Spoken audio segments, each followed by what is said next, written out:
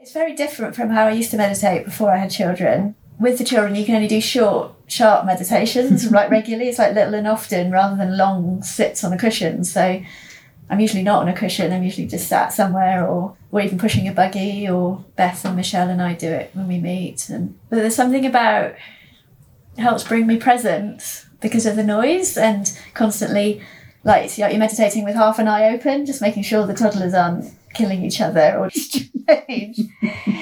So it's a good way to practice just being meditation and all of them really, just because you've got all your metta for your children arising anyway, and the mindfulness, I just watch my mind all the time being drawn from being open and then getting caught up in an argument that's happening between the children and then coming back, and it's like just watching my mind going in and out all the time. And because it's so immediate, I can't go off into a daydream, so it's a very good way of meditating, to be present and just watching the mind in the present moment.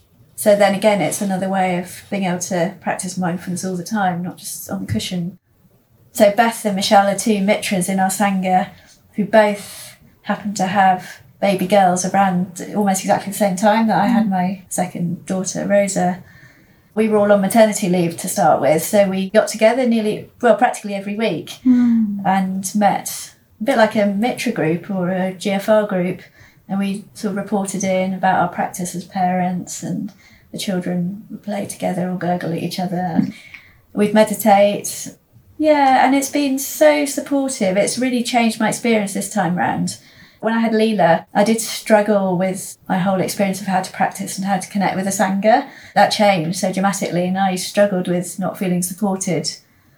But this time, it's just so helped that we're all together, and we still meet, even though we're all back at work now, and we don't meet up every week, but we meet very regularly.